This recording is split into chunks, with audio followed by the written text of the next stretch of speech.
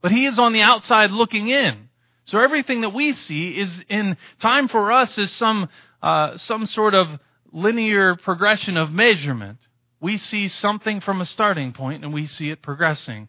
God is looking outside and seeing the full picture because He doesn't exist in time. Time is something He created.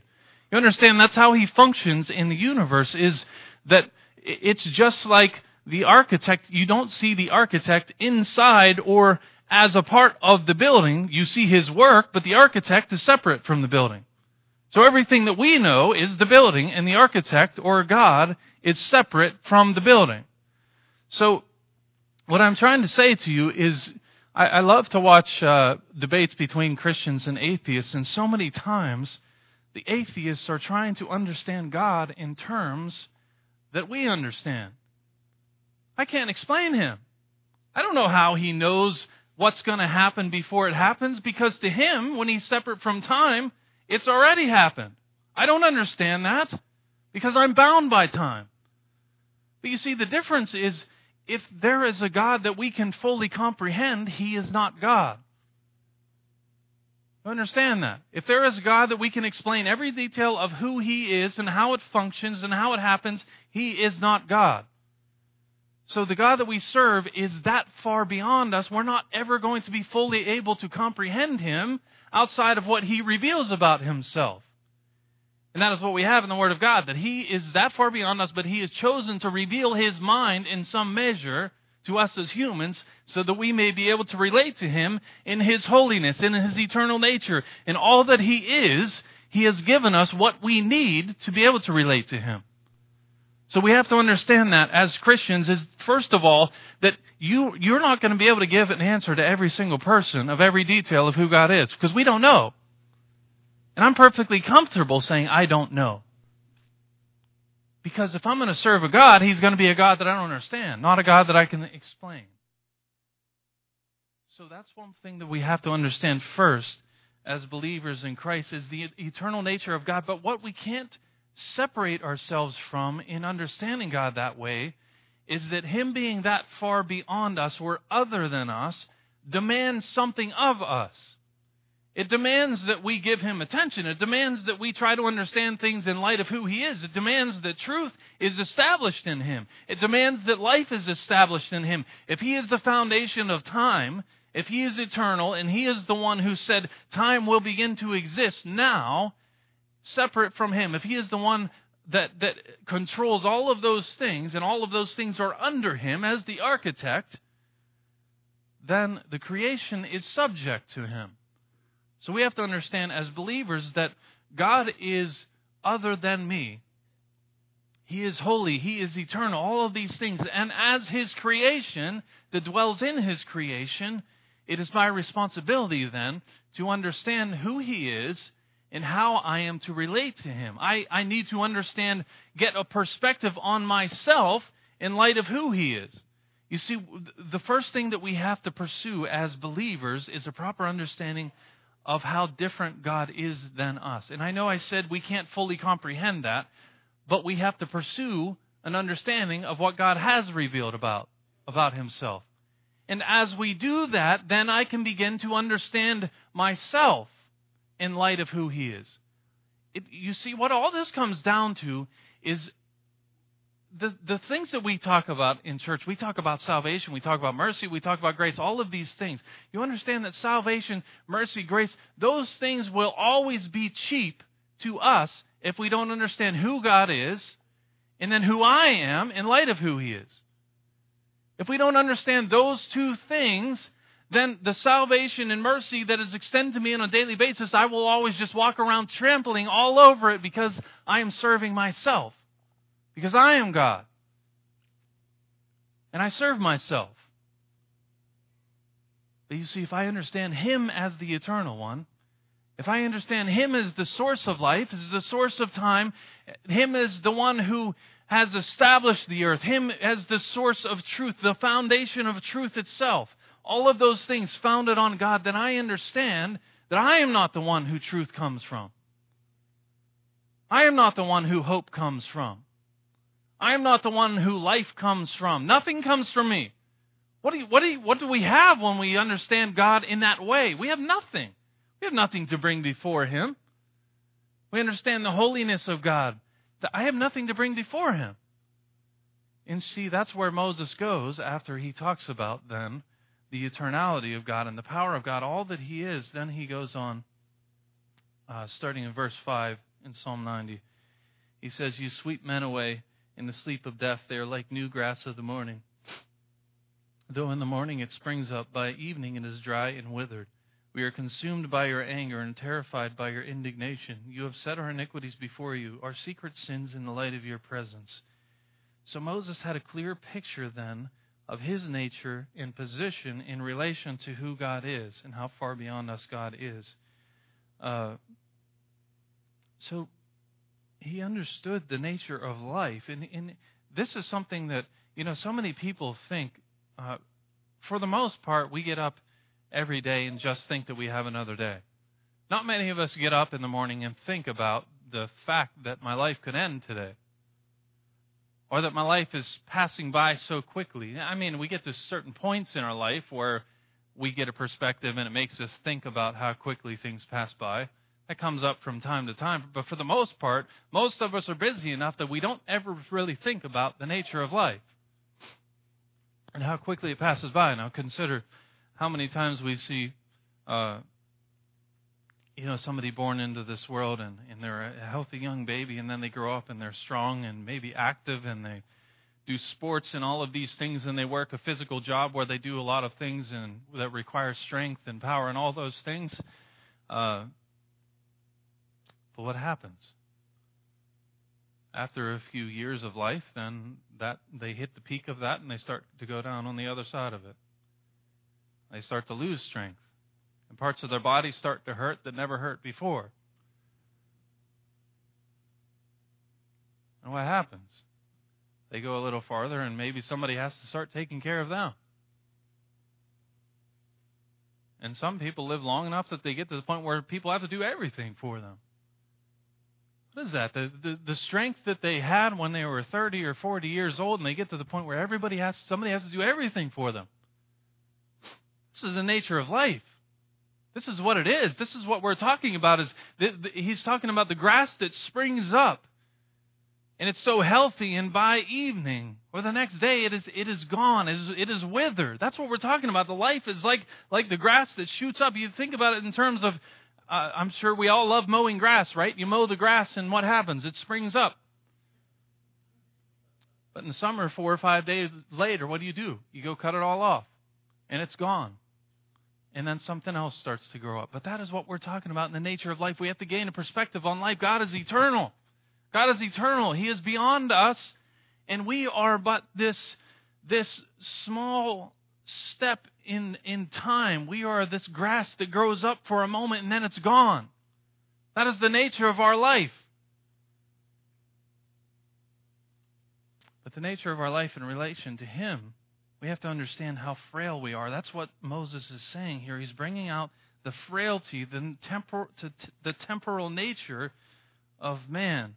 And even consider all of the times that we see, even maybe it's a big city or something, and then a hurricane comes or something comes and levels it, and there's nothing that exists. What we're talking about, man has these places and things that we do where we think we are establishing something, and we go on about life like this is just always going to be.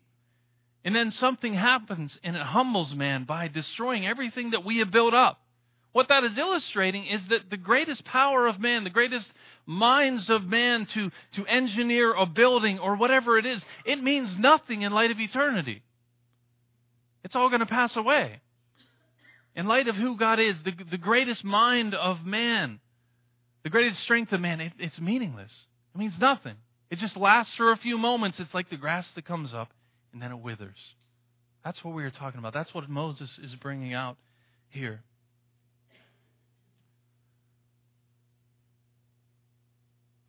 He also brings out and reveals the nature of the human heart. In verse 8, he says, "You have set our iniquities before you, our secret sins in the light of your presence." You have set our iniquities before you, our secret sins in the light of your presence. You understand also that salvation and mercy and the grace of God becomes valuable to us when we understand that God sees everything that you've ever done. He sees everything in your heart. All the things that you don't want anybody else to ever know. He sees every one of those things in great detail. It is fully transparent before Him. Everything that you've ever said, everything you've thought, everything you've done is fully transparent before God. You see, that's when salvation becomes valuable to us. Because I understand that there's nothing in me. There's nothing in my heart that I can ever bring before God that is worthy of Him, that merits His presence. There is nothing. But we see that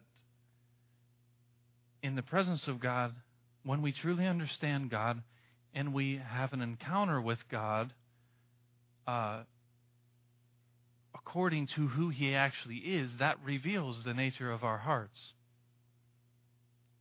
We see this in Isaiah chapter 6. It says, "In the year of King Uzziah died, I saw the Lord seated on a throne, high and exalted, and the train of His robe filled the temple. Above Him were seraphs, each with 6 wings. With 2 wings they covered their faces, and with 2 they covered their feet, and with 2 they were flying. And they were calling to one another, Holy, holy, holy is the Lord Almighty. The whole earth is full of His glory. At the sound of their voices, the doorposts and thresholds shook, and the temple was filled with smoke. Woe to me, I cried, I am ruined, for I am a man of unclean lips. I live among a people of unclean lips. And my eyes have seen the King, the Lord Almighty." You see what was happening in that moment is Isaiah in the presence of God, seeing God as He is, seeing the true nature of God. I'm not talking about us trying to have some emotional experience based on our conception of God. I'm talking about being in the presence of God, seeing Him as He is. It reveals the nature of my heart. It will immediately tell you that I have nothing to offer. As I said last week, that when we come to the cross, our pockets are empty. I have nothing. I can't buy my salvation. I can't work hard enough. And when you see God as He is, you will understand that. That I can't work to be good enough. And that's what Isaiah is doing here. He sees God as He is, and he immediately sees the nature of his heart and how helpless he is, how spiritually broke he is. But you see, God never leaves us in that place. And that's where we understand salvation to be valuable beyond what we can even imagine. I understand God as He is. God reveals the nature of my heart then in my poverty. But then we understand that God always has provided a way for man to be restored to communion with Him, for man to be at peace with Him. In that same passage where Isaiah says, "Woe to me, I'm a man of unclean lips. I have seen God as He is. I see my heart." But then it says that one of the seraphs went and took a coal off of the altar and went and touched His lips and said that he was made holy in that moment. God made a way for Isaiah to be at peace and to come to peace in God as God cleansed what was going on in his heart. And you see, that is the freedom that comes when we understand our nature. We're not talking about people who just sit around all the time and talk about how miserable and poor we are. As the Bible says in Revelation, it said that they thought they were rich, but they were really wretched, pitiful, poor, blind, and naked. We're not talking about us just sitting around as church always talking about how wretched we are. We need to understand that, but then I value and I have joy in the salvation of God that has brought me out of that place of a pitiful existence, of being a wretch. He's brought me out of that and raised me up to be a kingdom and a priest in Him, to be His chosen people. And I have joy in the freedom that comes from acknowledging my nature. You see, that's important because too many times today we have excuses for all the things that are contained within our hearts.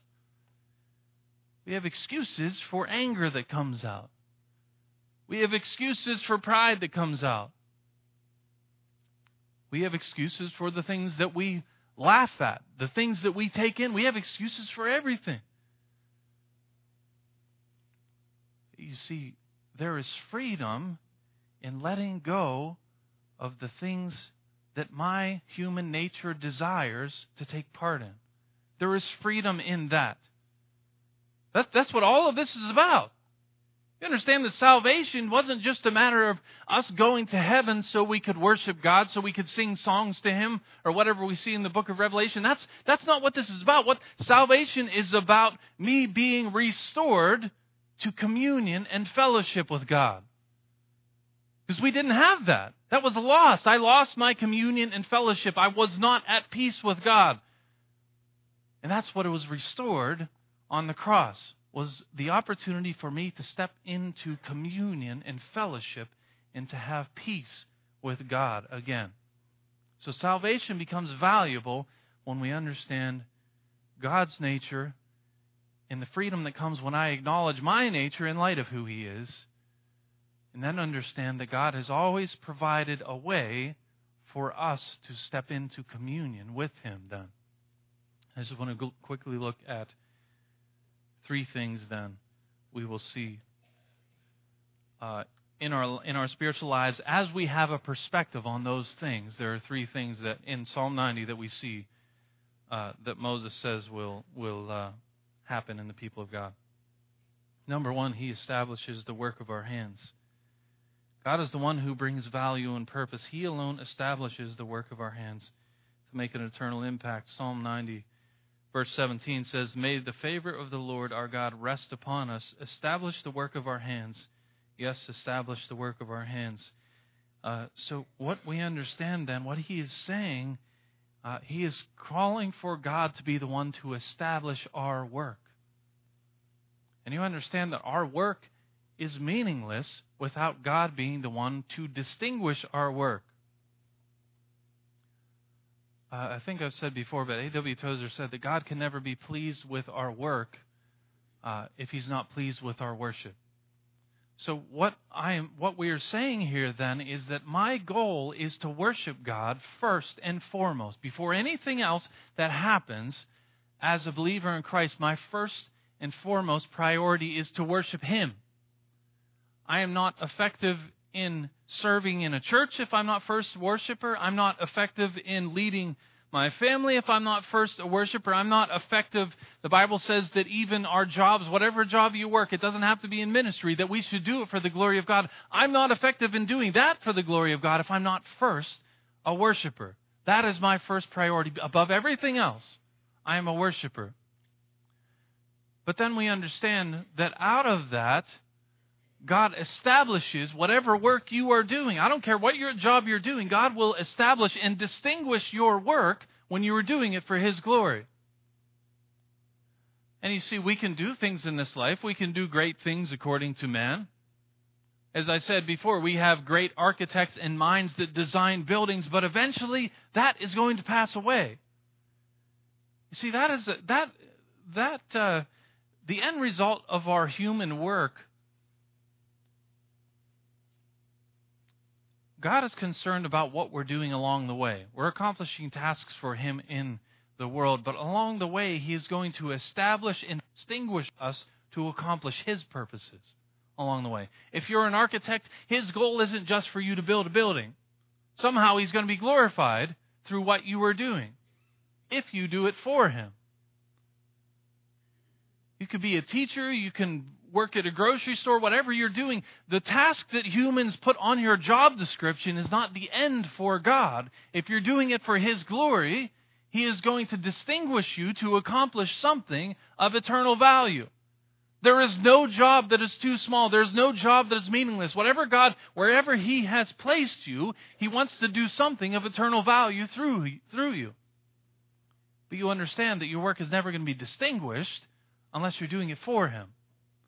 God is the one who establishes all that we do. Anything else is futility. Anything else that we do as man is meaningless because it eventually passes away. That's what Moses is saying here.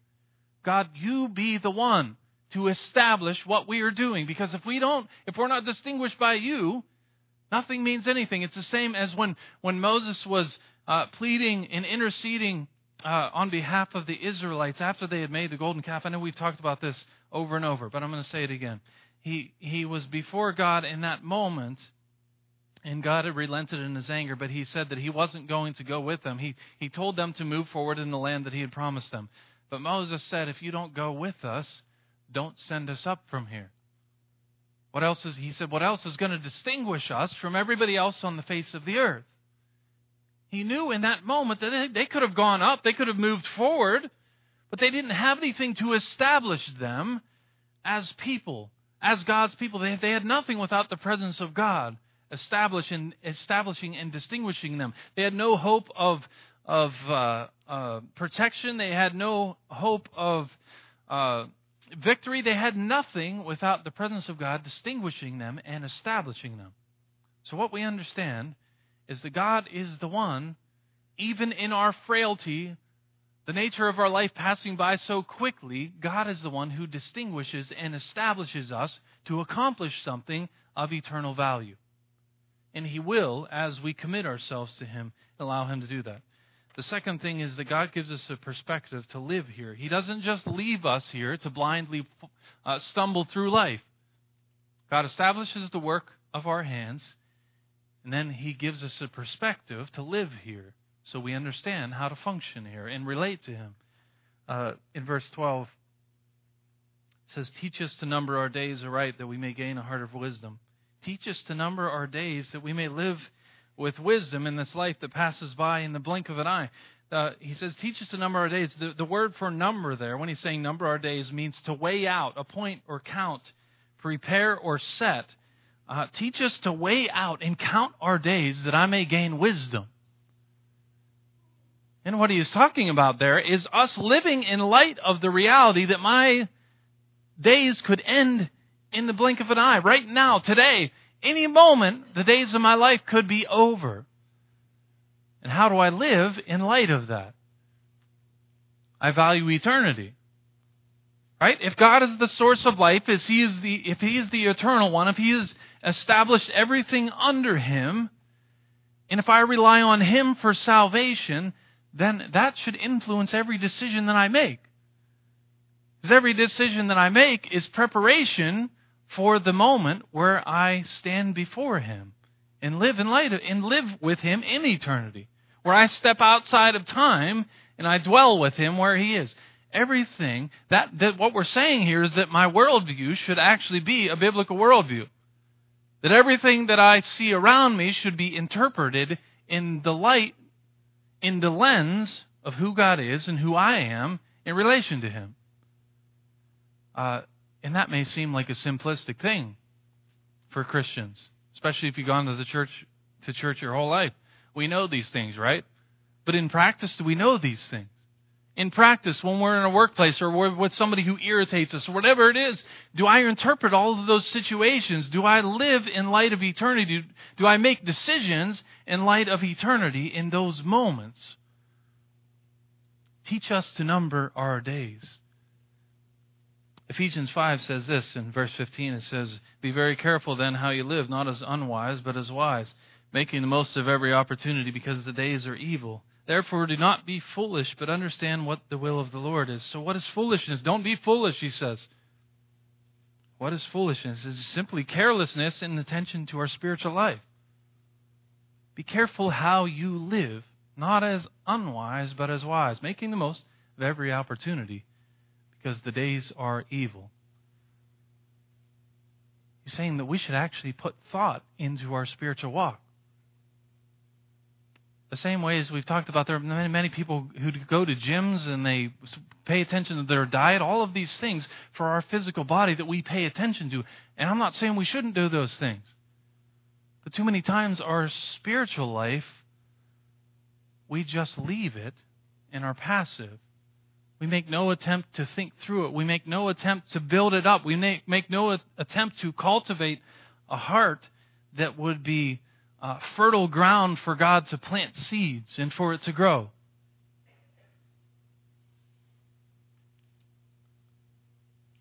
You see what he's saying here, teach us to number our days that we may gain a heart of wisdom, is that I would understand how frail my life is and that I would live in light of what actually matters. That I would pay attention to the things that are actually important in life.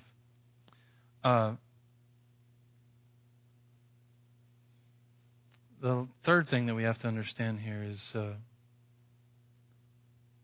Moses brings out is that God is our dwelling place. If you go back to verse 1, he says, Lord, you have been our dwelling place through all generations. And thinking of God as the place of my home, the place where I go for comfort and peace. You see, we have to understand God as our refuge. That God is the place that I go. My first reaction isn't always just to, when I face a difficult situation, to maybe you call 10 people to try to figure out what you should do. I'm not saying, there are times where people give us wisdom, but the first thing that I think we should do is pursue God, because He is our refuge, our comfort, our dwelling place. He is our home, the place where we get peace. And out of that, then we are able to pursue an understanding from the greater body of Christ. But what I'm saying is that our first reaction should be to look to God as our comfort. Our first reaction in all things should be to look to God as we would look at our home. You know, the place maybe you travel a lot sometimes and you just want to be at home. Or how many times you said, I just can't wait to sleep in my own bed. You see, that's what we're talking about. Is God being our first reaction, the place that we go to find peace and rest and comfort, to find sustaining power for everything that we do in life. The Bible says in Philippians 3 that our citizenship is in heaven. You understand that even as we walk here on the earth, the Bible says we walk here as strangers in this land. Our citizenship is not here. And we need to live in light of that my citizenship is in the place where God dwells. Colossians 3 says, since you have been raised with Christ, set your hearts on things above, where Christ is seated at the right hand of God. Set your minds on things above, not earthly things, for you died and your life is now hidden with Christ in God. So what we are saying here is that God is our dwelling place, that my mind now, he says, that my life is hidden with Christ in God. Right now, as I walk this earth, my dwelling should be in the place where God dwells, because my life is hidden in that place. I understand that I physically reside here right now. I understand that I interact with the world around me, but that's what he's saying is my life should be so hidden in the place where God dwells in Christ, again, that it influences every decision that I make. All of my interactions flow out of my life being hidden in the place where God dwells. So what we're saying here, as the worship team comes up and we close this morning, what we are saying, you know, we can spend our whole lives coming and sitting and hearing. We can hear about the nature of God. We can be given knowledge about all of those things over and over. You can hear that the rest of your life. You understand that will never mean anything until we actually come to the end of ourselves and understand that I have nothing in myself. I have no power. I have nothing. We understand God truly in light of who He is, what the Word of God says. How do I live in light of this? God is eternal. He is holy. All of these things, what does that mean for me? What does that mean when I go to work? What does that mean for how I interact with my kids or my parents or whoever it is, whatever family member? What does that mean for how I interact with my friends? What does this mean? You see, we never get to the point sometimes of asking those questions. What does this mean in everything that I do? God is eternal, and I am nothing. But I have salvation in Christ, so what does that mean for me right now, today? The things I'm struggling with, the things that I love, the things that I enjoy, the things I spend money on, the things that I laugh at, what does it mean for those things? You see, those are the things that we have to analyze to understand where we are spiritually. God's not going to force himself in your life. I can't remember all of them. This is the last thing I'll say, but A.W. Tozer talked about, he had, I think it was like 7 rules for self-discovery. And it was like what we spend money on, what we laugh at, who we spend time with, all of those kind of things. When you look at those things, you will understand where your heart actually is. Because your words and my words, most of the time, are meaningless. We can recite all the things that we know about Christianity. Most of us have been around it all long enough that we know the right answers. I can tell you everything you want to hear about it, but what does it mean for me? What is Christianity? I can tell you what it is. If you look at my life, how money is spent, what we laugh at, all those things, that'll tell you. That will tell you where we're at spiritually. So in these moments as we close today, if you have a need, something you need to pray about, you can come over here and you can pray by yourself. Nobody will come to pray with you. If you want to pray with somebody, you can come over here. But in these moments, forget all the Christian things that you, all the theological things that we've been told over and over through life. If you claim salvation, if we have been walking with God, what are the things that you spend money on, you laugh at? What are the things that we make decisions based on? Analyze those kind of things. Try to understand, am I truly living in light of who God is? And do I value salvation in light of that? Do I understand that God is the one who establishes my work? Do I understand that He is my dwelling place? All of those things. As we close today, will you pray and ask God to search you and help you to understand where you're at with those things? God, we thank you again this morning for the opportunity to look into your word, to be in your presence, and to understand that your word has power to reveal our nature. Your word has power to reveal to us truly how you are, who you are, your nature, your characteristics, all that you are, how far beyond us you are. Father, help us to understand those things today, and in light of that, that we would value the salvation that you have given to us through Christ. Father, help us to seek you as the one who establishes our work. Help us to seek you as the one in whom we dwell. Father, we love you today. Be glorified in us. It's your name we pray, amen.